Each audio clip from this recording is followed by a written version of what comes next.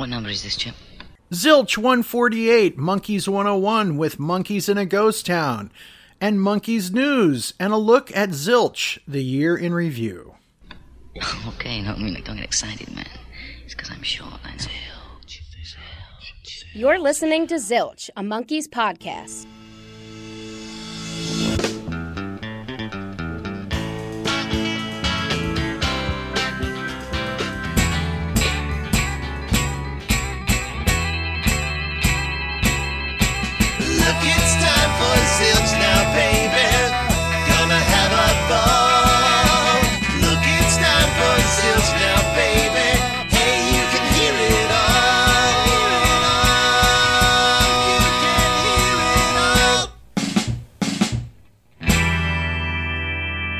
Welcome back to Zilch, your podcast full of monkeys. I'm Ken Mills, your host here today.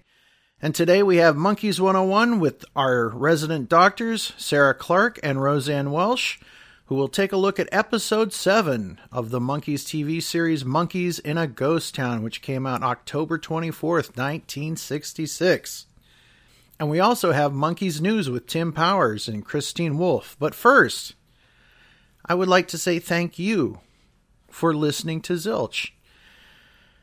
We are wrapping up another year here at Zilch, and it's really interesting that we can look back at what we've done in a year's time, in a season's time, if you will, because Zilch, since it started back in 2014, has been giving you monkey news and the happenings and a look back at the past, the present, and the future. And we're going to take a look at Ghost of Zilch Past, if you would. And let's take a look at the episodes that we've done this year. And there's been quite a few of them. And episode 130, we had the Wool Hat Club. It was really cool to meet some of the younger generation of the Monkeys fandom. And it was great to share their energy and their stories and check them out on YouTube. Then on Zilch 131, we had another Monkey 101 with your friendly neighborhood kidnappers. That was fun. Then we had Zilch 132, Happy Peter Tork Day, which was in honor of Peter Tork's birthday. Sadly, we then lost Peter Tork, and we did 2 episodes, Celebrate Peter Tork 1 and 2 on episodes 133 and 134. Those were difficult episodes to make, but they're full of love from people who love Peter Tork, and I'm really proud of them. Then Zilch 135, the Monkeys in St. Louis. That's right, the Zilch Monkeys meetup in St. Louis, and it was great. We got to go backstage and see the guys, and Mike stuck his head through a curtain and went, it was fun. And we got to meet so many people that listened to Zilch, and it was just a fantastic day. And we had a huge pre-show party, and that was the day of the show in the lobby. It was just full of people in monkeys t-shirts and monkey men tutus with capes. It was a thing, and they were awesome, and we love you. And then we did something the next day at the Rockin' Brews in St. Louis, and Amy and John Billings, who run Wind Down Nashville and is the bass player for the Monkeys, dropped in and surprised the group, and that was really cool. And that was the day that Mike said, I'm done with the Monkeys, no more Monkeys, and just summing it up, of course. Then earlier, Mickey and Mike had recorded at the 50th anniversary of Head, and we got to play that on episode 136. At that point, the Monkeys went down under, that's right. And it's always cool when the Monkeys hit Australia and New Zealand. It was a collection of a bunch of interviews and sound clips from the tour down under, and that was episode 137. And then Mickey dropped by on episode 138. That's right, Mickey Dolenz came in, and we talked his old radio days, his album Remember, what he's doing for charity, and just a bunch of things he's very passionate about. So it's always cool when Mickey drops by. We love him. And then Monkeys 101 did The Spy Who Came In From the Cool, and that was a blast. Then we had Zilch 140 with Jones Organic Tea Company, and that was Anita Weinberg and, of course, Annabelle Jones. And I'll tell you, if you haven't tried their tea and you're looking for a good brew, check it out. But they've been very sweet to Zilch, and we are sweet right back on them. So check out Jones Organic Tea. I actually am sipping some today, so I guess it's tea time here. Then we had something fantastic happen. That's right. 7A Records put out Davy Jones live in Japan.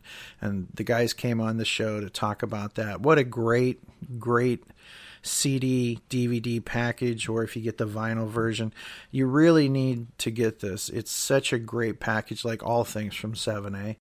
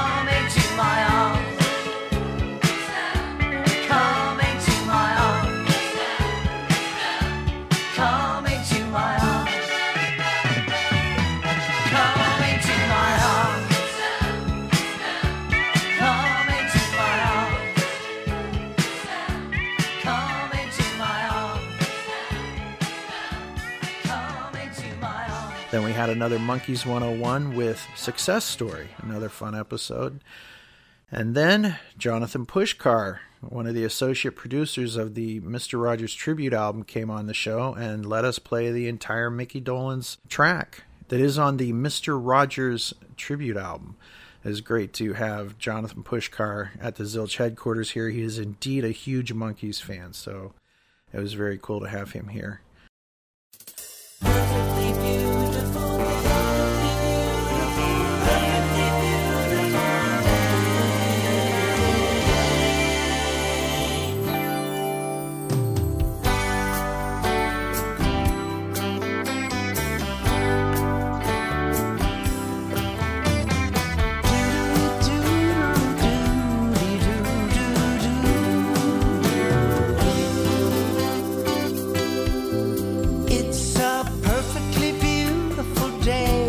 playing, a perfectly beautiful day for saying hello. You're welcome here. It's a perfectly beautiful day.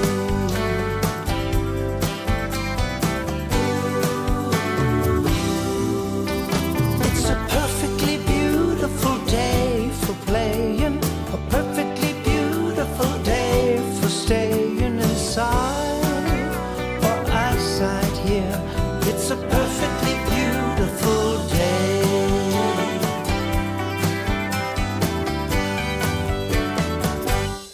Especially when friends like you come visiting.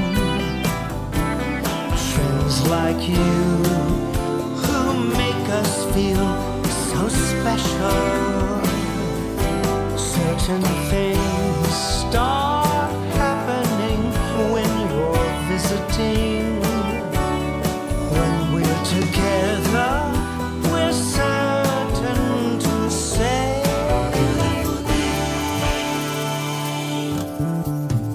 it's a perfectly beautiful day for playing, a perfectly beautiful day for saying hello. You're welcome here. It's a perfectly beautiful, perfectly beautiful day.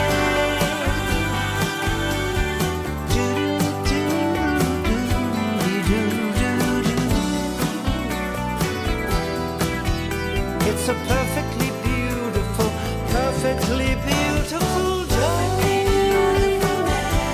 A beautiful day. Such a beautiful day. It's a perfectly beautiful, perfectly beautiful, perfectly beautiful, perfectly beautiful, perfectly beautiful day.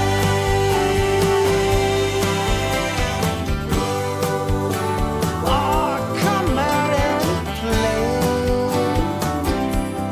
Hey, hey.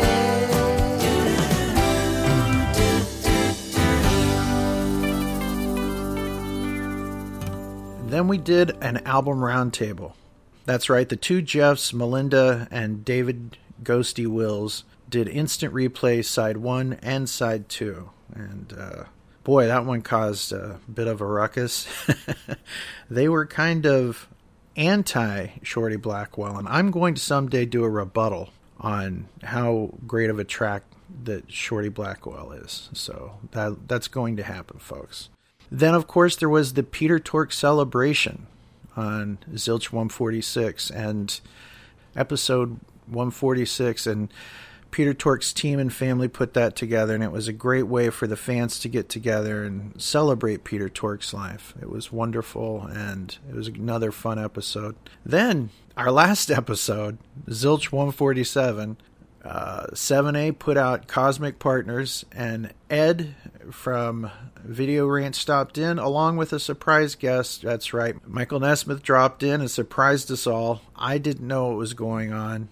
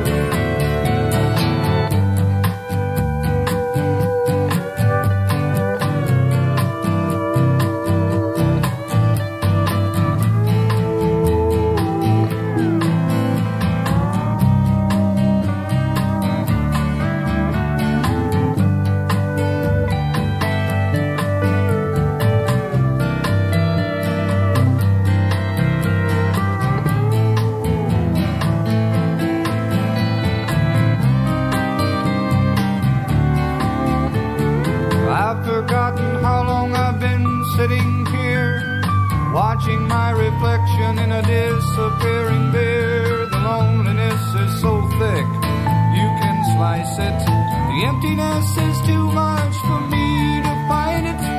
While tomorrow must be met, it seems that life's become a jewel that dimly gleams from its perch atop a ring that's slightly out of round, casting the reflection of a crying cloud. Oh, the closeness is gone. Still, the memory lives on. The distance now is growing as the highway sings, changing the complexion and the scheme of things. And as the world begins to turn, I feel that time has come to accept apparent loss as a battle won. So with that in mind, I close my eyes and kiss your cheek, push the loneliness aside and stand on shaky feet, then re-implant the smile that never really leaves. Gently place my heart back on my sleeve. Oh, the closeness is gone.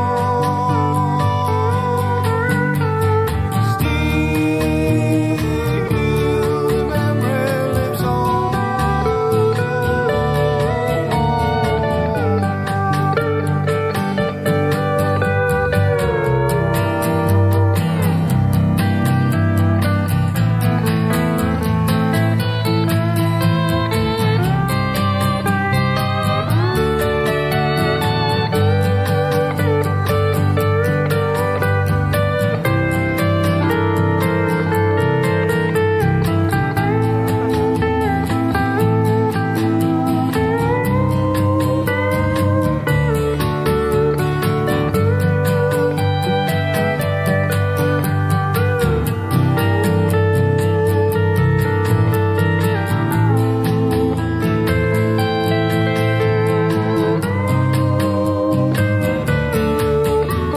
Distance now is growing as the highway sings, changing the complexion and the scheme of things. And as the world begins to turn, I feel that time has come to accept apparent loss as a battle won.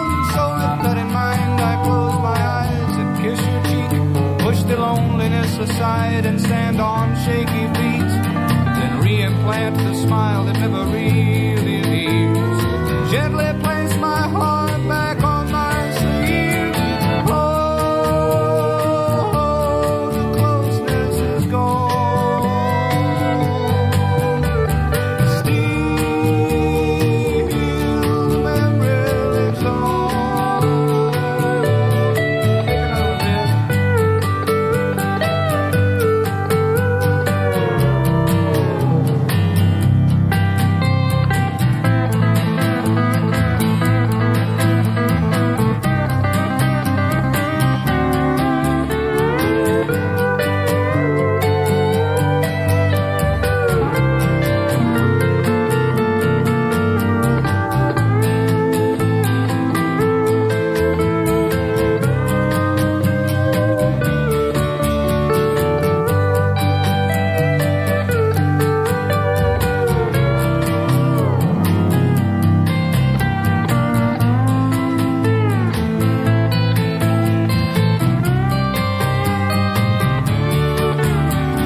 Distance now is growing as the highway sings, changing the complexion and the scheme of things. And as the world begins to turn, I feel that time has come to accept apparent loss as a battle won. So with that in mind, I close my eyes and kiss your cheek, push the loneliness aside and stand on shaky feet, then re-implant the smile that never really leaves. Gently place my heart back on my sleeve. Oh, the closeness is gone. Still, the memory lives on.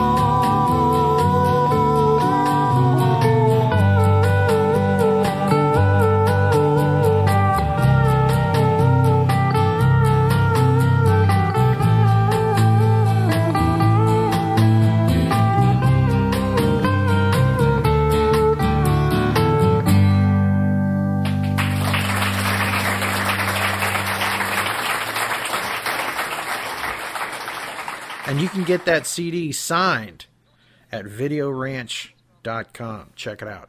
It was a thrill, as always, to get to talk to Mike Nesmith, and it's really cool that both Mickey and Mike take time for the Zilch community, and as did Peter and Davey's family, and it's just great that the guys care enough about the fans to do these sort of things, and it just says something really special. And of course, this year we also had Monkey's Christmas Party, which came out on vinyl. I myself would have called it Monkey's Christmas Presents, but get it anyway. And we also have a new set of tour dates, so that's fantastic. It's been a great year in Monkees, right? For a band that was written off like the Monkees were early on, they've certainly lasted and stood the test of time. And it reminds me of the line from Sgt. Pepper's Lonely Hearts Club Band, which is about a fictional band as well. They've been going in and out of style, but they're guaranteed to raise a smile. And the Monkees always make me smile. That's not a bad thing. So it's been a pretty cool year in review for the Monkees, and I'd like to talk about something that's kind of important to me. Every year we do some stuff for charity around Zilch and around the different podcasts that I do, and we recently just did a thing where we donated money to help fight childhood cancer with Dragon Masters Foundation. If you're looking for a good charity, I suggest you check them out because they're doing some great stuff and helping a lot of young people. And the research that they're doing is going to help us all in time. Cancer is a horrible, horrible disease, and it's taken too many from us, and we were all affected and touched by it. There's somebody special I want to mention that is a friend to Monkees fans everywhere. Her name is Sherry Hansen, and Sherry has been the official, unofficial Monkees photographer. She's been at just about every show and about every happening, and she's always captured the band, and she's one of us, folks. And if you've ever been at a show, you've probably seen Sherry down front taking pictures. And she's always given us so many great memories, be it on her YouTube page or her photographs. She's just fantastic. And we are glad to have her in our fan family. And she's battling cancer right now. And we need to help her because the expenses are starting to mount up, folks. And right now you can buy a button with a picture of her and Peter Tork on it. It's just a regular Zilch button, just like all the rest of them. All you have to do is donate $10 to get this button, and it would really mean something to us if you would help Sherry out. She doesn't want to ask for money, but you're getting something in return, and you're helping someone out. And that's kind of what we do here at Zilch. My grandmother used to say, everyone does a little, so no one has to do a lot. And if you look at it, that's really what love is all about, is making sure that we all do a little bit to help someone. And we really care about Sherry, and we're going to be doing some buttons going forward as well that you're going to be interested in, that will have her photos on them. So what I'm asking you to do, Zilch Nation, is to send a $10 donation for each button, and all of the proceeds from any of the buttons that we're going to sell for the foreseeable future are going to be for Sherry. Send your $10 donation for each button to PayPal at zilchorders@gmail.com. Go to PayPal and put in zilchorders@gmail.com. Try to use the friends and family option. That way any money that comes in goes directly to Sherry. And we're not keeping a penny of it. We're just trying to help. Get an order to Christine the Button Queen. That's right, at PayPal at zilchorders@gmail.com. So we want to thank you in advance for doing that. As we're putting this episode up in December, it's almost Christmas time here, and we hope that wherever you are in this world that you're safe and happy and healthy, and you're going to be able to be surrounded by loved ones. If you can't be with people that you love, we hope that you hold them close in your heart. And of course, we know that you can listen to the Monkees Christmas Party album, and that's fantastic. And the guys, whether it be as the Monkees or solo, did a lot of great Christmas music. But there's a really cool song that you can only get on the album A Beechwood Christmas, featuring Peter Tork and his good friend James Lee Stanley and company. There is a instrumental version of Peter doing Angels We Have Heard on High, and there's a track called I Remember Christmas, which was written by Peter's brother Nick. And you can get this on Amazon.com, and the album again is called A Beechwood Christmas. Check it out. With love from our hearts, we play this song in honor of Peter Tork. We love you, and we will always be your Zilch team. We love you. Merry Christmas, everyone.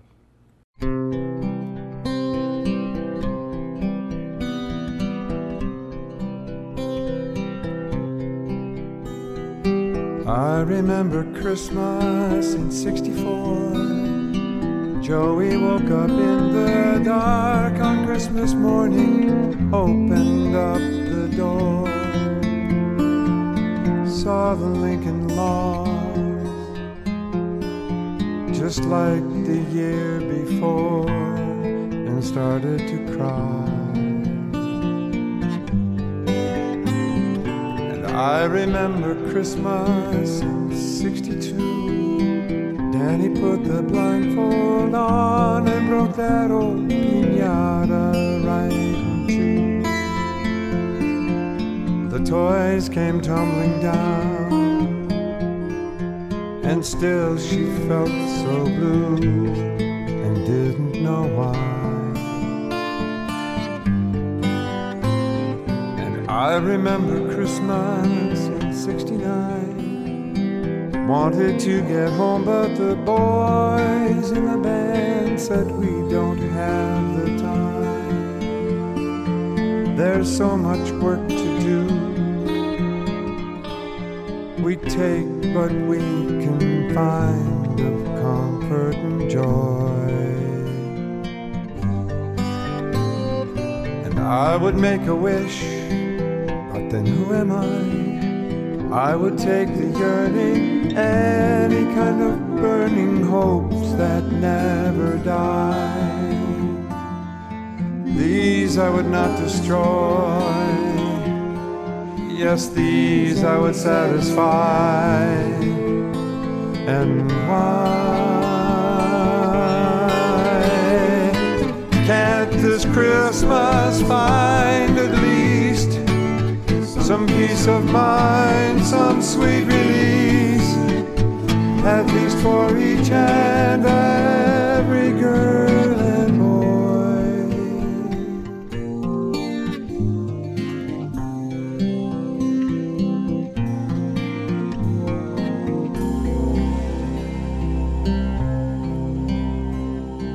And I remember Christmas in '44. Had a brand new brother, soon we sailed together for that foreign shore. The cities were in ruins, and still I dream of war, yes, even today. And I remember Christmas in '81, trying to explain the war in places near and foreign to my only son, who could not understand, whose life had just begun, and all I could say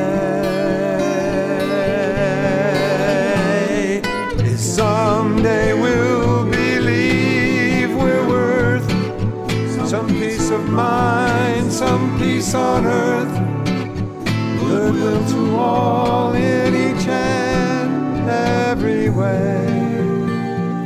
Some fine Christmas day, some fine Christmas day, some fine Christmas day.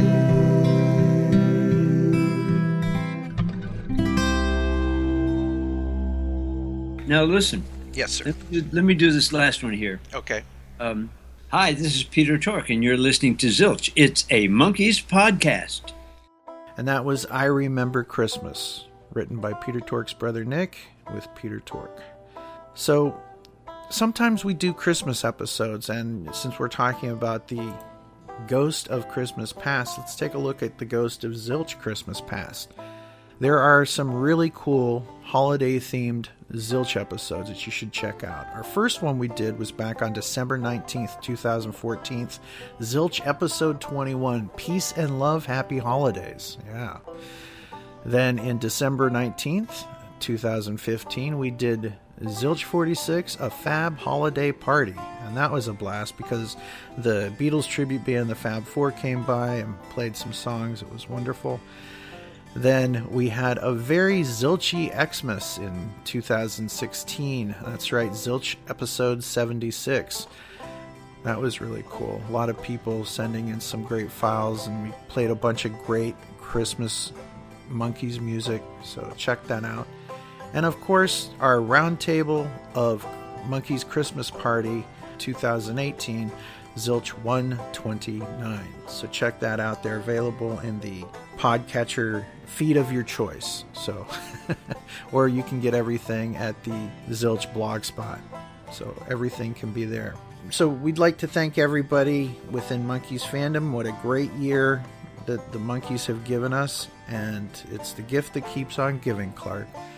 We look forward to the Monkees being on tour, and we'd like to thank our sponsors, Mutt Merch, and we'd also like to thank John and Amy over at Wind Down Nashville. Thank you for partnering with us this year. And we're going to get into the meat of the show. First, we're going to have Christine Wolf and Tim Powers with the Monkees News. See if you can name the famous retro comedy routine that they're imitating. Take it away, Tim and Christine, with the news.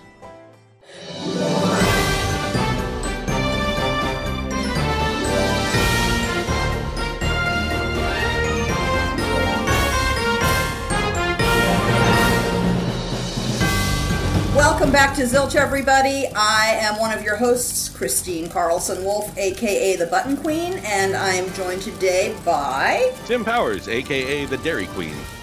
Today's episode is brought to you by Wind Down Nashville, a music and event-based boutique wine bar and a true Nashville experience. Located at 2720 Old Lebanon Road, this fun and inviting space is available to book your holiday party or special event. Contact Amy Billings at southerngirl72@gmail.com and make your plans today to wind down while you wind down. And also by Jones Organic Tea. Jones Organic Tea is a line of premium organic loose leaf teas officially licensed by the David T. Jones Royalty Trust. Right now, I'm enjoying a warm cup of their holiday blend, Merry and Bright, a delicious blend of black tea, cinnamon, orange pieces, clove, and lime and blackberry leaves. This tea makes a great gift, by the way. Visit Jones Organic Tea to see their entire line and get some for yourself while you're there. Thank you, Christine. And now, as a service to Monkees News listeners, we know that many of us are getting up in years and our hearing isn't what it used to be. So, to accommodate that, here's today's top story. Our top story today... Mr. Schneider is still missing. Mr. Schneider is still missing! And now, the news. Around the holidays each year, in addition to cranberry sauce and mistletoe, hopefully not together because that's disgusting, music publications and websites put out their annual best of list. This year, we're at the end of not only another year, but another decade. So make way for the supersized best of 2010s list. And to what to my wondering eyes should appear? It's our boys. Rolling Stone published their 100 best songs of the 2010, and me and Magdalena detoured from the California canyons and came to rest at number 76. Writer Andy Green from Rolling Stone had this to say. To create their 50th anniversary LP, Good Times, the Monkees turned creative control over to lifelong fans of the group, like producer Adam Schlesinger, and songwriters like Rivers Cuomo, Paul Weller, and Noel Gallagher. The result is, improbably enough, the greatest album of the 2010s by a 60s band, highlighted by the achingly gorgeous love ballad Me and Magdalena. Written by Death Cab for Cutie's Ben Gibbard. The voices of Michael Nesmith and Mickey Dolenz blend together as perfectly as they did in the 60s, and now, with decades of wisdom and tough loss underneath their glossy exterior, noting that beloved members Peter Tork and Davy Jones are no longer with us, they somehow mean more than ever. Not to be outdone, UltimateClassicRock.com compiled their top 50 classic rock albums of the 2010s, and you guessed it, Good Times is right there, holding down the fort at number 43.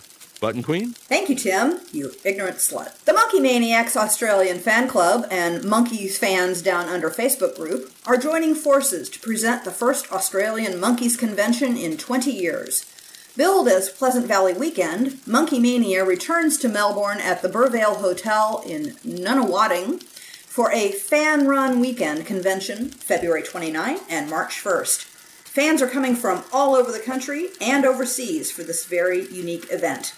The celebration will feature videos, trivia, live monkey music, cocktail parties with food included with a weekend pass, international guest speakers live via the internet, photo ops, displays, and a few surprises. They are currently offering an early bird special on ticket pricing, $50 for the weekend if you purchase your tickets prior to January 1, 2020. And there are fewer than 100 tickets available, folks, so if you're interested, act fast. For more information, check out their Facebook page at facebook.com/monkeys2020 Melbourne VIC, or send an email to monkeys2020@gmail.com. We'll also put links to the event's Facebook page and ticket information in our show notes. Mike and Mickey are headed back on the road in 2020 with their Evening with the Monkeys tour. The group is also releasing the live album The Mike and Mickey Show live on April 3rd. Fans who purchase tickets to their upcoming tour will automatically receive the album either as a digital download or a physical CD. The complete list of dates for the 2020 Evening with the Monkeys tour will be in our show notes. And continuing on with Mike and Mickey on the road, they will be making a rare appearance at Fanboy Expo Orlando. They will be there all 3 days, August 14, 15, and 16, 2020, at the Wyndham Resort in International. Don't miss this opportunity to meet these rock and roll legends. Tickets for Fanboy Expo Orlando are on sale now at fanboyexpo.com. The most exciting musical event to ever hit Florida returns. Spring break in Fort Lauderdale? No. Oh. The International Beatles on the Beach Festival. Another amazing festival experience is coming your way March 26 through 29, taking over all of sunny Delray Beach, Florida for 4 magical days. 2020 is a special year for Ringo's good friend Mickey Dolenz, as he's fresh off the White Album Anniversary Tour and will be performing at Beatles on the Beach. For more information and to buy tickets, they're available right now at BeatlesOnTheBeach.com and at Ticketmonster Master. You'll find links in our show notes as well. And that's a look at Monkeys News. I'm Tim Powers. And I'm not, thank God. Reminding you that if you're looking for gifts for those special someones in your life, be sure to give them a head. On Blu-ray. And now, here's Doctors Clark and Welch. Thanks, ladies. Everybody loves my baby, and nobody don't love nobody but me. Nobody but me.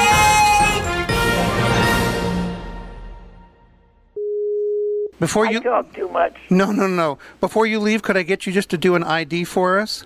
Can I what? Can you just do a hi? This is Rose Marie, and you're listening to Zilch. Zilch. What is it called? It's called Zilch. You know, like Zilch, nada, Zilch. Zilch? Zilch. ZILCH. There's a monkey song called Zilch. You want me to say, hello, this is Rose Marie, and you're listening to Zilch? Yes, ma'am. You just did. Thank you. Well, I'll do it again for you. Wait a Okay. minute. Bless your heart. Let me do it to perfection. Okay. Hi, this is Rose Marie, and you are listening to Zilch. That's me. Bless your heart. Thank you so much. Thank you, dear. Have a wonderful afternoon. Class! It's Monkeys 101!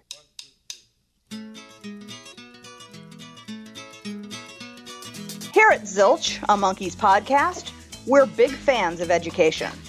But as Zilch Nation grows, there's also a growing number of fans who don't know their Frotus from their Freeble Energizer, or who've forgotten the departure time for Last Train to Clarksville. There are even people in this world who can't solve the equation 9 times blue. Oh, but have no fear, because Doctors Roseanne Welch and Sarah Clark are here to help with their new series, Monkeys 101. Their regular class sessions and symposiums on special topics will explore all things monkeys, from the deeper meanings of the TV show and music we all know and love, to the cultural impact of the Monkees from 1966 all the way to the present. We'll even explore the Monkees' connections to history then and now. Stay tuned for a fun, thoughtful romp through the world of the Monkees, and who knows, at the end of the episode, you just might be thinking about the Monkees in a different, deeper way. Welcome back, everyone, to Monkeys 101. This is Dr. Sarah Clark. And Dr. Roseanne Welch. Lovely to see you again, Roseanne. And today we are talking about the 7th episode of the Monkees, Monkeys in a Ghost Town. Stranded in a ghost town after the Monkey Mobile runs out of gas, the Monkees are held by bank robbers, including Lon Chaney Jr. and Rose Marie. It's a crazy genre mashup. Kids know the word mashup much more these days, but writers have always tried to blend genres to get more stories out of what, or, there's only 4 major stories in the world, right? It's man against man, man against nature, man against God, and man against self. That's it. Yep. So you got to keep mixing and matching this stuff. And this one does it really well. Original air date of October 24th, 1966, written by Robert Schlitt and Peter Meyerson, and directed by James Frawley. Yay! Yay! Mm-hmm. And ratings on this one were a 17.1 rating and a 29.2 share. We talked about what those two things mean last time, but it comes out to 9.4 million viewers watching the Monkees. That's pretty fair. And I don't know if and I guess now's a good time to talk about Peter's background, Meyerson. Absolutely. Yay! So Peter's really interesting. Sadly, Bob Schlitt had passed away before I could speak to him, but I did meet with Peter. Also, sadly, he was in an Alzheimer's home. And his son had said to me, I don't know if he'll have anything to say to you, but I was very interested in meeting him. So we went down to Orange County and met with him. And he remembered several things about the time in the Monkees. One of the things he remembered, and this is a danger historians do have to think about when they take oral histories. Mm-hmm. I only got his side. Of course. Because Bob Schlitt had passed away. Mm-hmm. And they were both New York writers. They got offered the chance to come to the Monkees. They moved to LA to do that. And he said that Bob got more entranced with other things happening in town and didn't really do a lot of work. So Peter, of course, was taking credit for doing most of the writing himself. Mm-hmm. Which is or isn't true. Obviously, one would have to look at stuff. What is interesting is post the Monkees, they did split up. And Bob Schlitt went into 1-hour dramas. And he ended up writing for shows like Lou Grant and Kung Fu and the Mod Squad. Wow. So he did have a penchant for doing more serious things, whereas Peter's the guy who co-created Welcome Back, Kotter. Yeah. So he stayed in comedy. Yeah, And even though we know Gabe Kaplan was intrinsic to co-creating that show, isn't it funny? Welcome Back, Kotter is the story of 4 boys who get into all kinds of crazy antics in their high school. Yeah, another one of those shows where once you think about it, it's like, yeah, there's some parallels there. So exactly. And the one thing that's going to match up what we talk about here in this episode later is that Peter's degree, he was one of the few college writers on the show, and he had a degree in American literature. So I'm sure John Steinbeck figured greatly in that degree. And we will get to that in a minute. But first, we need to talk about what was going on the week Monkeys in a Ghost Town aired, which was October 24th, 1966. On October 25th, the Jimi Hendrix Experience played their first UK gig at a private showcase in London. Kind of scary how, sadly he's one of the guys who came and went so quickly, but wow. Yeah, because when you think about it, I mean, really less than 5 years, really. Yeah, and had this much of an influence on rock and roll for so long. I mean, there's nobody who doesn't recognize a picture or the sound of Jimi Hendrix playing guitar. Absolutely. Yeah. So true. Yeah. And I think about this kind of throughout the pop culture stuff, and we'll kind of touch on this when we get to the top 5 this week. It's just this, this 18-month period between mid 66 and the end of 68. There's just so much stuff crammed in there. That's true. That's true, which is covered by all these lovely The Echoes in the Canyon that's out there right now. And the piece on The Wrecking Crew. All these documentaries are now really focusing on what was the magic of that period. Yeah, very true. And our guys were right in the middle of it. Yep, they were. So also other things that were going on the week this episode aired on October 26th, the first Pacific Communications satellite launched. It was called Intelsat 2. So that's cool. Yep. October 26th, the U.S. aircraft carrier Oriskany catches fire in the Gulf of Tonkin. Unfortunately, 43 people die. And the Gulf of Tonkin is not a good place to be in this period. No. Yeah, I was hoping to have a little more time to look that up and find out more about that. But on the next day, October 27th, Walt Disney laid out his vision for 27,400 acres of land he had secretly acquired in Central Florida to include a theme park, industrial park, and an airport. Unfortunately, Disney died 2 months later and the plan was shelved, but in 1971, Walt Disney World opened on that piece of land. How funny. And there's not an airport there, though, right? Not that I know of. I mean, there might be some little, private airport or something, but right. Yes. Oh, interesting. Cool. Yep. Mm-hmm. October 27th, China performs a nuclear test at Lop Nor in the People's Republic of China. On October 27th, this one was interestingly phrased, the UN deprives South Africa of Namibia. That is interestingly worded. It sounds like I looked into it a little bit. It looks like there was kind of a conflict between treaties and stuff, and they maybe were holding on to more land than they were supposed to. And of course, this was in the middle of the apartheid era. Exactly. And still, anything post-World War II is so amazing because there was so much colonization that happened in Africa in general. And then after World War II, all the allies were kind of like, ooh, we got mad at Hitler for doing that. We should let these people have their own countries back. And so slowly all those countries began to form their own democratic units and whatnot. Well, yes, and there was definitely some pressure on the other side of that, too. So, yeah. Yeah. It's fascinating. Yes, very true.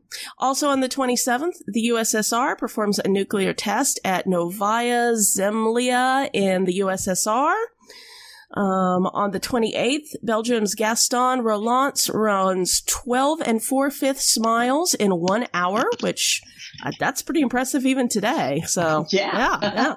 Minus steroids because we didn't have that many back then, right? Yeah, I would imagine not. Yeah. On the 29th, Lunar Orbiter 1 crashes on the moon. I don't know if that was deliberate or not, but yeah. Also on the 29th, here we go. The National Organization of Women was founded in Washington, D.C. Rockin', because this episode, we're going to talk a little bit about what the women's movement was doing for writers. Ha ha. And we're going to be talking about the big man, so. Exactly. Hello. Yeah, exactly. Yep. And then on the 30th was the 16th annual NASCAR Sprint Cup. David Pearson won. So there you go. There you go. Yep. And moving on to the top 5 on the Billboard charts, we had some shuffling around this week. Number 5 was The Left Bank with Walk Away Renee. I love this one. And when I see the sign that points one way, the lock we used to pass by every day, just walk away.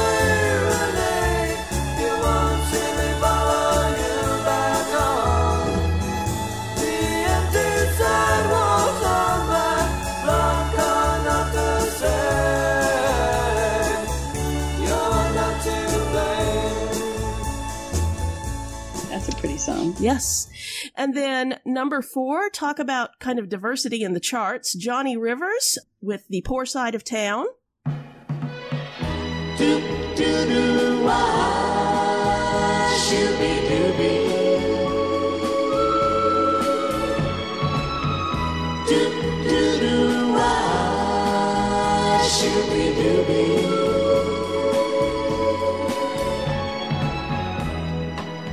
Can you tell me how much you missed me? When the last time I saw you, you wouldn't even kiss me. That rich guy you've been seeing must have put you down. So welcome back, baby, to the post side of town. This is a time period when that's happening, right? We're going to have the Beatles and Dean Martin on the top 5 at the same time. I mean, it's a really interesting mix of periods. Yeah. And this week particularly, it feels like there's a lot of different, genres or subgenres that are bubbling up to the top of the pop charts. And then on number 3, this is our former number 1 that's dropped down to number 3 after a couple of weeks in the top slot. The Four Tops with Reach Out, I'll Be There. When you feel lost and about to give up, 'cause the best just ain't good enough, and you feel the world has grown cold, and you're drifting out all on your own, and you need a hand to hold, darling.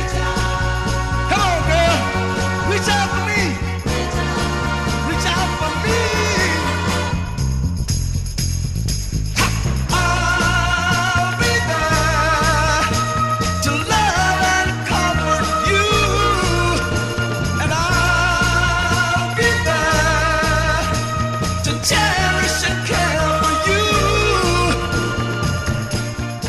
Pretty. Yes.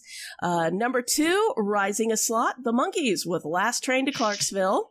And I don't know if I'm ever coming home.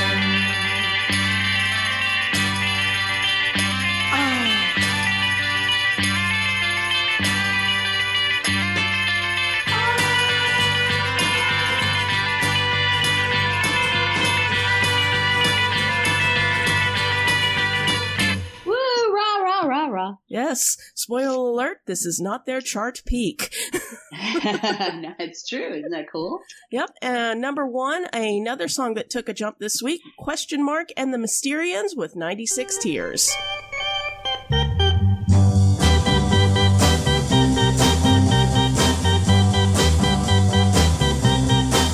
Too many teardrops for one heart to be crying. Too many teardrops for one heart to carry on. Oh, hey, that's a really good. You can make an album out of those 5 songs. Yeah, I mean, I'm almost thinking I might put together like a Spotify playlist or something with like all of the top 5 songs during the run of the series, and maybe even put them in like chronological order. That would be really fun because you'd also be watching the songs rise and fall, which would be really cool. Yeah. Because there's a lot that have risen and fall, and I know next week some things get moved around too. So yeah. Oh, cool! Yeah. I love that. I love knowing where the music was when they were doing what they were doing. Yeah, this was a really good idea Ken had. Well, he has some good ideas every once in a while. Okay, into the episode. We have 2 really interesting guest stars. I mean, all of the guest stars this episode were great, but the 2 that jump out are, of course, Lon Chaney Jr. as Lenny and Rosemarie as the big man. Exactly. I mean, it's pretty fascinating. We all know. What's funny is Rosemarie is going to show up, as we know, again in Monkey Mother, which is also written by Peter Meyerson. Oh, interesting. Very interesting. Don't know why, but I just think it's marvelous because she is of the older generation, because of course she's beloved from Dick Van Dyke Show. Right. And part of me thinks that you cast someone like that into this show, as you often do, it's a special guest star, to draw that audience into this new show. Yeah, I mean, it feels like certainly her and maybe to an extent Lon Chaney Jr. are kind of there for the parents. Exactly. And I think it's funny to me because I would have, if I was in charge, I would have had Monkey Mother come first, because in that episode, she is truly sort of giving her blessing to these guys as nice kids, which seemed to be an issue that they wanted covered early on. So it's kind of funny how they go in a different order. But just her being there is giving that older audience the chance to peek in on this new show and go, oh, it's not so bad. Their long hair isn't so awful, blah, blah, blah. Yeah, especially in Monkey Mother. But yeah, and an extent, just there and being in the show, she's like, yes, this is okay. This is safe. Yeah, exactly. I think that's a big thing. And of course, what's amazing about Rosemarie, and she did a whole interview with the show, which was lovely of her. Yes. She literally started as a baby in 1933, and she worked all the way through doing voiceovers in like early 2013, 14. And she died in 2017. So that woman worked her whole life. Absolutely. And I had the opportunity in a previous episode of Zilch, which we will link in the show notes, to interview the director of the documentary about her, Wait for Your Laugh, that came out, about I guess a year, 2 years ago now, and shortly before she passed. And just learning about her entire career. I mean, obviously Monkey stuff, and I knew Dick Van Dyke, and kind of some of her other stuff, but yeah, it's just her life was pretty much, almost the history of Hollywood in some ways. That's, I was going to say, when we think about the casting of this episode, it's a true Hollywood piece of history. Oh, yeah. We're seeing some things that the kids who were watching wouldn't have any idea how important she and Lon Chaney Jr. were to get as guest stars on this show. Mm-hmm. Yeah. And then, obviously, so Lon Chaney, in case anybody doesn't know, actually played Lenny in the actual film of Mice and Men. So, yeah.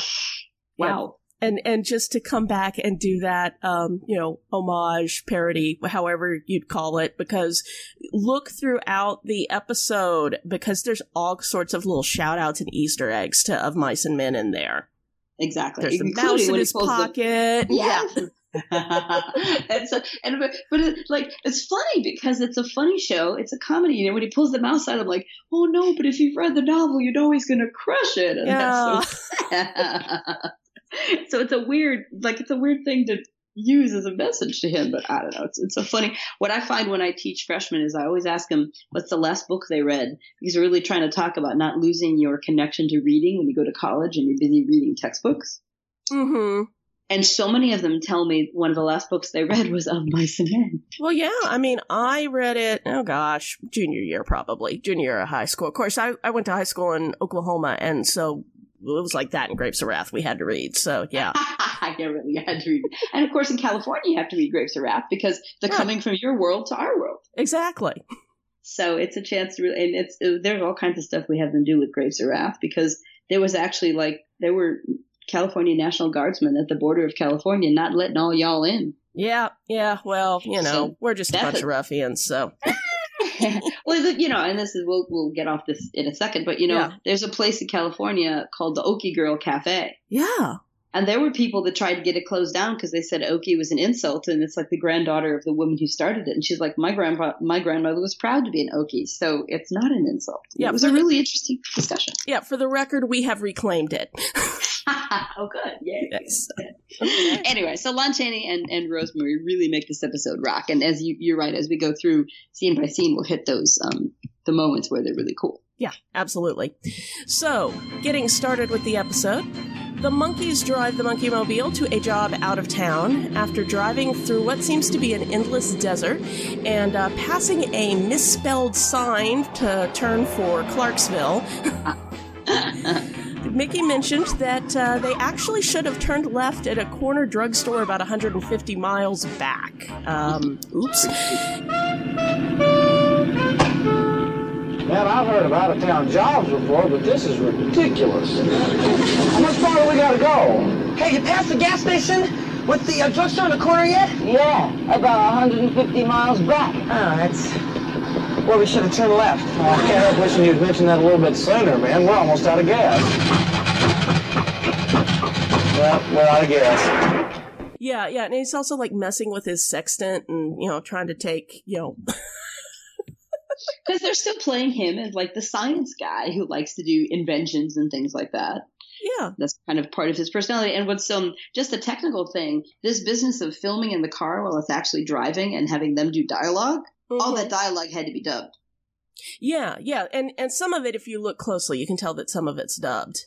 Yeah, I mean, they're good at it because that's something actors can do. But that ADR thing, that's a whole different business in town, where then the actors come into the studio and they roll back the picture and they speak into the microphone. If people saw Postcards from the Edge, you watch Meryl Streep doing that. Means, in It's Up to Stars Born, you see Lady Gaga do it. Yeah. It's a whole business. That sound is, we don't always talk about all the other crafts on a show, but the sound on this show was a lot of hard work. Yeah, and I was actually noticing they seemed to take a lot of care this week with the sound and I don't know what it was. It was just something that occurred to me, kind of how they were fading the music in and out and things like that. So very cool. Yeah. And as if on cue, the Monkey Mobile runs out of gas in the middle of a ghost town. And, as they're kind of wandering around, Peter makes a cute little gag, cross at the green, not in between. Oh, right. We talked about this ourselves privately, that I knew that couldn't come from nowhere, but I had never heard it as a child myself. And it turns out it was the phrase in a PSA in New York to get people not to cross mid-block. So not to jaywalk. Right. And so it was a great little PSA, which we're going to link to, that showed several different families from different language-speaking countries doing that phrase. And then at the end it said something like, in any language, cross the green, not in between, means safety. And so this has either been drummed into Peter Meyerson's brain, or what you said, which didn't even occur to me, is... Peter Tork was living in the village for several years, Didn't even think about it. So, yeah, either one of the Peters is the one who contributed that phrase, which is adorable. Yeah, and maybe one of these days we'll get a chance to glance at the script and see whether that was a Peter Tork ad-lib or a Peter Meyerson addition. So I'm going to guess it can't be an ad-lib because, look, it involved having sign of course. Click down. It had to be, the prop guys had to be prepared for that. So. I mean, I love the guys, and I really love to give them lots of credit, but there are some evidence that shows gags that were built in. Yeah. And if you pay attention, I mean, like the here in a minute, the light bulb that Peter holds when Mickey gets, one of his ideas. I mean, obviously that sort of thing would have to be scripted. Exactly. So a part of the beauty of writing for the show, they all told me, was, they could be freewheeling and funny and do those kinds of goofy things. So they were improvising as they wrote. Right. Yeah, because it's got kind of this, what Melanie Mitchell would always call monkey magic, this kind of fantasy element to it, too, where you can, you can do things where, like, here in a minute, they split up in pairs to find some gas, and Mike and Davy play, like, this little Western fantasy scene. With costumes. And with costumes. Yeah. Oh, yeah.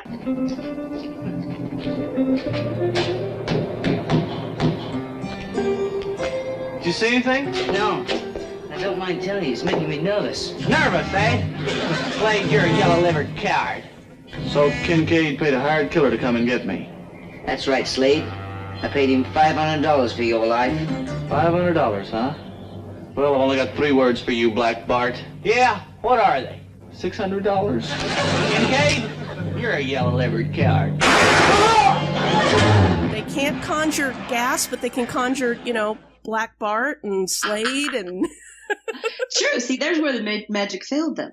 Yes. It's not terribly practical. True. No. Sort of like the Roger Rabbit line, only when it's funny. That's a perfect reference. You have to put in a link to that phrase. Okay. Because that's fun. Yes. And you just reminded me Roger Rabbit is a ride at Disney. Mm-hmm. So now we've tied into the time period well. Yeah, very true. And as we mentioned, Mike plays double roles there of Black Bart and Slade. Davy is Kincaid, who allegedly hired Black Bart, who ends up shooting Davy. So, because he turns, Slade turns him. And meanwhile, Mickey and Peter encounter a rusty old triangle used to call cowboys to supper. Since Peter played a triangle in high school, along with, I think last count, about 17 other instruments. And did it make you wonder if actually Peter Tork had played one in school? I don't know. Some keyboard players do kind of end up in percussion. I don't know. Now I'm going to have to see if somebody from his high school has knows that. Yeah, exactly. Because that's the first thing I thought of was, hey, wait, a lot of kids did kazoos and triangles in the beginning of music study, and maybe he really did. So maybe that is because the triangle was there for the joke of Old West, but he could have riffed on his own personal memory of it. Exactly. Well, in any case, Peter happily rings the triangle with a hammer, and the noise attracts 2 hoods, George and Lenny, hiding out in the town's local jail, who decide to investigate. And as mentioned, Steinbeck fans, here's your cue to start looking out for the Mice and Men shout-outs. Exactly. After the opening credits, George and Lenny find Mike and Davy, who Lenny marches towards the town jail while George searches in vain for the other two, who are hiding in a barn basically just next door. Back at the jail, George and Lenny discuss their... before you cut there, Yes. the cool thing about them hiding out in the barn is this is a moment where they get metatextual. Yes. First we get lost and run out of gas, and then Mike and Davey disappear, and then somebody starts shooting off a machine gun, and now this guy is searching the town. That's for the benefit of any of you who've tuned in late. Now, back to our story. Yes, lovely little fourth wall break there. It's beautiful, and it's in writing a script, we would call that a reprise, and normally you do that at the beginning of Act 3, which would come after the first half hour of a 1 hour show. Right. Because the idea was if you watched a half hour show first, and then you flipped the channel and you came into my hour show, I need to let you know what's happening. Of So if you course. watch all those procedurals that people love to watch on TV, all the cop shows, that's what the whiteboard is for. They always go back to the whiteboard and say, hey, so here are the suspects we have in mind, and this is what we know about them, and where are we at now? So an audience could see just the last half hour and understand the show. Well, and you know what just hit me is Law and Order, because they, at least the original series, because they always shift from, the cops to the lawyers right at the half hour mark. And so essentially the second half is, the lawyers explaining what all just happened. Exactly. It's so cool. I mean, that's so funny. That's perfect. Exactly. That's a perfect example. So they're still doing it. It's true. These guys knew what the structure of writing was. Yeah. Yep. So back at the stall, in another scene that is very remnant of Mice and Men, George and Lenny discuss their plans of what they're going to do when they get their cut. And as soon as the big man arrives, Lenny mentions that it's kind of odd that they've never actually met the big man, which, of course, Mickey and Pete are here. And, of course, fortunately, Mickey can do an excellent gangster impression. Exactly. So and they had the pinstripe suits somewhere in the car. Yeah, again, that no gas, but like wardrobe changes. But in any case, the literal light bulb goes off over Mickey's head, and they walk in disguised as gangsters, the big man and Spider. Yes. Take it easy, Lenny. He'll get here when he's ready. He's ready. Okay, boss. All right.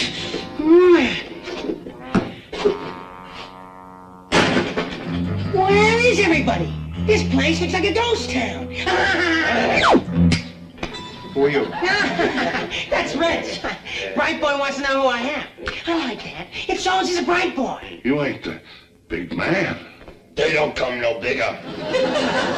Well, boss, sure am glad to see you. We didn't think you were going to make it. Nobody touches the big man's trigger finger. All right, where's the dough? Oh, it's right over here, boss. Who are they? Oh, a couple of kids that stumbled in on it. Well, give Spider the keys, and he'll take care of the kids in the cell. Won't you, Spider? Won't you, Spider? What? Spider, the kids in the cell. Yeah, right, the Take kids care. in the cell. Wait a minute. I didn't hear no car. How'd you get here? Oh, we get here in no car. We coasted up. We coasted up because that saves on gas. Especially during the getaways, Yeah, no, which reminds me, I think we left the motor running in the car, Spider. We better go check on it. Listen, we'll see you guys later. Wait a minute. Give me a famous line, Lenny. You ain't going nowhere. Wait a minute, he's the big man and I'm Spider. I'm the big man. You can't step on a spider. Why not? It'll rain. Yeah, and it kind of reminds me of the little bit that Peter played when he was playing a gangster type again in Monkeys on the Wheel. The casino episode that's much further down the road. So.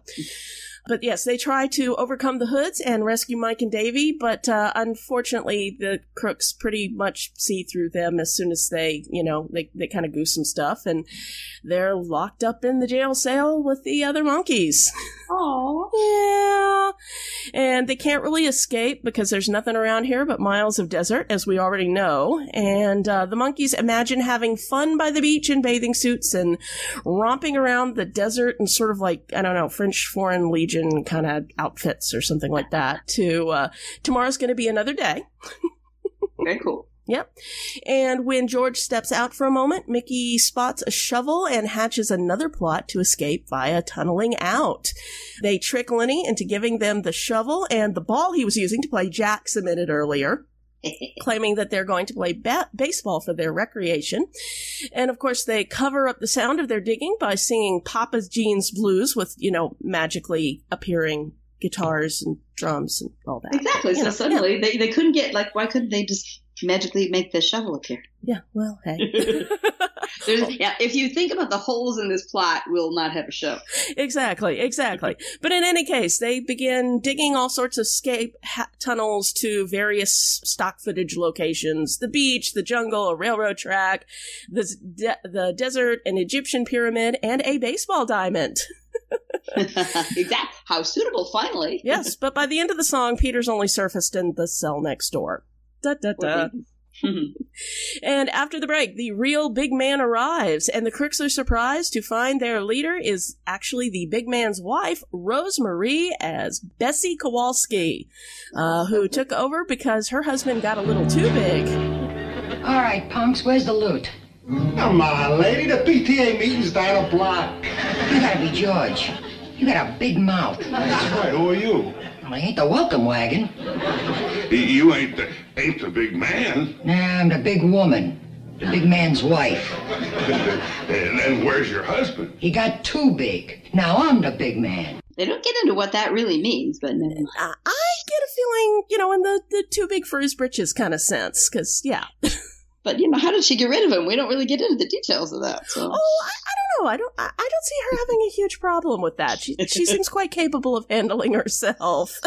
What's funny to me is that we're like halfway through the episode before she shows up, and she's the big name guest star. So yeah, I sort of hit on that when I was watching it again earlier today to prep for this episode. Is you don't think about it because you think of this as one of the Rosemary episodes, but yeah, she doesn't come in until almost halfway through the episode. So yeah, and yet she's so powerful that we think of it as her episode. Yet we're only getting it for like 10, 12 minutes. Yeah, I think she probably spends even less time than that on screen.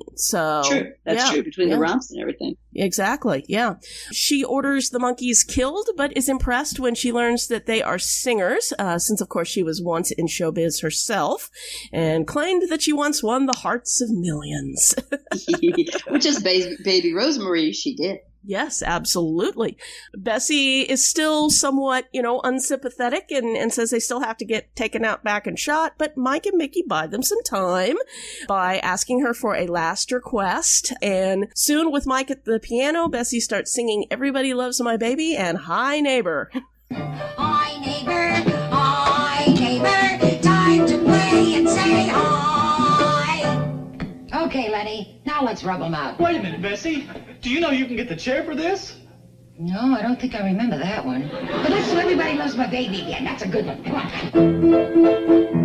Everybody loves my baby, but my baby don't love nobody but me. You know, George, I think I'm falling in love with the big man. Nobody but me. It's great to see. You know how she bumped off Mr. Big?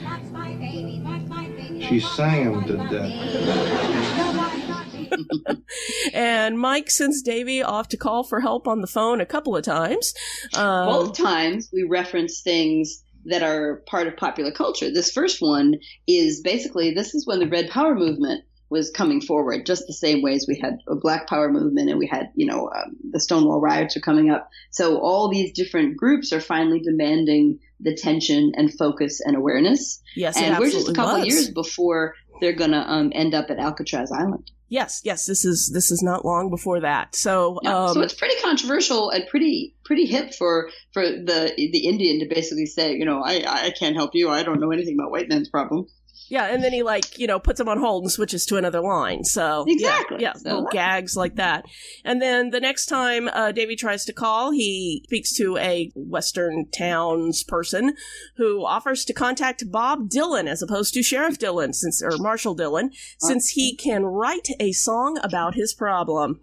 Exactly. And, Gunsmoke was the #1 show on television for many years and was the longest running 1 hour and all that sort of thing. Mm-hmm. So Chester and Marshall Dylan are known by everybody in the generation that is both Rosemary's and that follows the Monkees, because families would sit around and watch that show together.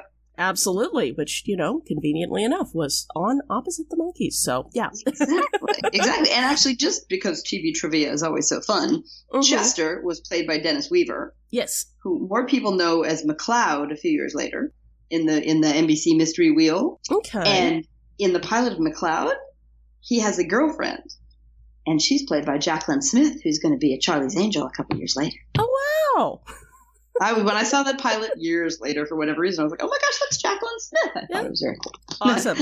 Yeah, this is what this week's episode of 6 Degrees of Monkey Ration. Basically. But yes, after the phone calls crap out, Mike tries to stall some more by having all of them sing the theme from the Monkees, which, Rosemary does excellently, and they ask George and Lenny to join in, at which Lenny ends up giving Davy his gun, and a shootout ensues. Which I have to say, very interesting to see the guys with guns. Yeah, I mean, it happens a couple times in this series. This might be the first one. Yeah. Yeah, and even when they do bank robbers, they don't actually ever shoot those guns, but these guns they shoot. Yeah, absolutely. And, and they're definitely the Jedi, and the other, and George and Lenny are kind of the stormtroopers based on how they're doing there. And Bessie, of course, is like off in a corner still singing the theme song. So, because like when Mike and them ran to get behind the bar, he like switched on the player piano function, which fortunately also had guitar and drums. And anyway, magic. Yes, ma'am. But then the gun Davy has, as soon as Peter worries that it might run out of bullets, it does appear to run out of bullets. So he throws it away, only to have one more bullet discharge, ricochet, and knock George's gun out of his hand, forcing him and Lenny to surrender. Hooray! It's so cute. Yes, and the police arrive to apprehend the 3 criminals, and Bessie announces that while she and the boys are in stir, they're going to work up a new act as Bessie and the Bullets. Which, by the way, speaking of when you said this is, the women's movement is really hitting ahead here. Yeah. Look, not only is she the leader of the gang here, but when they go to jail, she's still going to be the leader. Absolutely. Staying the big man. There you go. Yep. One of the cops gives them a ticket to redeem their reward for capturing the 3, and they hop in their car to go to the police station to redeem their money, but then the cop writes a ticket for a traffic violation. and singing in a cabaret without a license. Yeah, a cabaret, please. Yeah, exactly. So basically they balance each other out, and Mike ends up returning the reward ticket to the cop to basically cover the fines, and well, that's show business.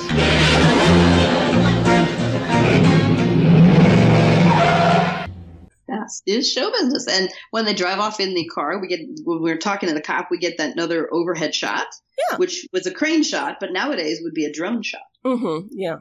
So technology moves forward. That it does. And then we are another minute short this week. Looks like we spend a lot of time on Mike this week with his putting a new name on his chair of Lauren St. David and playing with a deck of cards in disguise. Exactly, which are the lighting gels. Exactly, yeah, and they talk about that. Hey, Mike, show's over. What are you doing, babe? Well, take a name there on the back of the chair. What is it? Lauren St. David is the name. Why? Why you put that name on it? Lauren St. David? Yeah. I don't want anybody to recognize me. What is this? Somebody, please? Sir? Speak out. Mr. Cameraman? Half net. Half net. Everybody, this is a half net. Not a half net. This here. This is a blue gel. Now this is a messed up Davey, wait a minute. Well, if you saw that thing you didn't know what it was, what would you guess it was? In my opinion, I'd say that was a K. I just did it. No, you got it the wrong way around. It's the electronic symbol for a transistor. Or if you put it that way... Hey, Mike, there's a whole bunch of them down by your feet. What are they? This here? Yeah. They're a deck of cards in disguise. A what? Deck of cards in disguise. Oh, do a card trick, Mike. Do a card trick. You want to do a card trick? Do a card trick. I gotta shuffle them first. Didn't see that, did you? Okay. Pick a card, any card. Any card? Any card. Just any card? Any card? They're not real cards, though. Cool it, please. Okay, you look at it? Yep. It's the King of Spades. How did you know? Come on. Come on, how did you know? It's the only one missing. I don't believe it. Good night, fellas. Good night. Right. And what's cute about that is it's weird because this is one of my least favorite after show interviews because I like the ones, of course, when they get into the meaty stuff about politics. Yeah. But in this one, what I realized they're doing is demonstrating to America what improv is. That's exactly what's going on. And basically, we're just seeing a 90-second improv riff where Bob Rafelson says, okay, what are these, and they just kind of go off it, and it's like and they're all kind of playing with it, and it's a cute little bit. So and that's what you'd like in an improv class. You'd sit in a circle with however many students, 5 or 10 or 20, and pass a thing like a hanger around, and everyone has to say what it is besides being a hanger. So like it's a key to a mansion for an alien or whatever, and that just forces your brain to think outside the box and keep getting more and more creative. So I was like, oh, but most people wouldn't, unless you take acting lessons and that sort of thing, they wouldn't have understood what improv was. So it is a cool little exercise example. Right. And it's interesting that Jim Frawley winds up sticking this one as the end of an episode he directed because he's essentially the guy who taught them how to do improv. Exactly. What a beautiful circle. Yes. So anything else we want to say about the episode proper? No, I was just going to say in terms of like thematic stuff, we've already covered that, they're talking about the Red Power movement. They're demonstrating the women's movement. We talked about this concept of the mashups and what we're going to do. And it's funny because this is essentially, gangsters and Westerns mashing up. It's a few years before The Godfather is going to become known as an American Western. It's going to turn gangsters into the new Western. Right. And we know, of course, that Rafelson and Schneider, when they do when they do Easy Rider, that was called an acid Western. So they've been mashing Westerns up. That's a new kind. They're moving right into the new world of film is what I'm saying. Yeah, and it's interesting to see another one. This is another really interesting episode where you can sort of see this inflection point between old Hollywood and new Hollywood. Yes, which is really fun, and that's kind of what they're going to do in Head, exactly. Yeah, absolutely. So we'll move on to the music this week. First up is Papa Jean's Blues by, of course, Michael Nesmith. He actually wrote that song pre-Monkeys. It was recorded July 7th of 66, July 16th of 66, and July 30th of 66. Personnel, Michael Nesmith lead vocal, Mickey Dolenz harmony vocal, and this is sort of one of the early appearances of what they call their Everly Monkeys harmony. Al Casey, Glenn Campbell, James Burton, Jim Helms, and Peter Tork on guitar, Hal Blaine on drums, Gary Coleman and Jim Gordon on percussion, and Bill Pittman on bass. I love every time you mention Glenn Campbell. He's so cool, and the idea that he's connected to the Monkees just is so cool. Yeah, it's just so amazing when you think about it. And it's a reminder of even LA, how small the musical community was. It's true. So the pool was small, and they all knew each other, and they knew who was best at what. So you would try always to get the best guys to work with you. And if they were busy, you went to the B level. And that's true whether you're talking cameramen or writers or musicians. Yeah, very true. And then the other song this episode was Tomorrow's Gonna Be Another Day by Tommy Boyce and Steve Vinay. This is actually the second appearance of this song, so you can hear the full credits for it in episode 126 for Monkey See, Monkey Die. Yay. Yep. And I think that's about it for this episode, unless there's anything else you wanted to add. No, I think, we've talked about what's really cool about it. It's a chance for young kids to see old Hollywood and old Hollywood to approve of young kids. Yeah. And speaking of old Hollywood, Roseanne sent me some cute little videos of Rosemarie and kind of some early work that we're going to put in the show notes. I'm also going to make sure that we link to the prior episodes that we talked about Rosemarie, because there are several interviews and, like I said, discussing her documentary. And we've talked a lot about Rosemarie on Zilch, so we'll get into that. Why not? She's a big player, and it gave the show a particular sheen that it needed. Yeah, it's a really interesting early boost. She was kind of the big man for the Monkees in her own way. Oh, that's a perfect place to end it. You're Absolutely. So good. Thank you. Well, next time we will be doing Don't Look a Gift Horse in the Mouth. The Monkees have a horse in the pad, no hay to feed it, and no explanation for their landlord. Written by Dave Evans, directed by Bob Rafelson. An interesting side note on this is actually the first episode that was filmed after the pilot. And in my opinion, you can kind of tell, but we will get more into that next time. Exactly. Yep. Okay, well, that is it for this week, and we will see you next time on Monkeys 101. bye-bye and bye bonds, right? Exactly. See ya. Dr. Roseanne Welch is a Mickey girl and the author of Why the Monkeys Matter: Teenagers, Television, and American Pop Culture. After a career of writing for television shows like Touched by an Angel, Picket Fences, and Beverly Hills 90210, Roseanne shifted gears and went into education. She now writes on film and television studies and teaches in the screenwriting program at Stevens College. Dr. Sarah Clark is an April conquest and proud of it.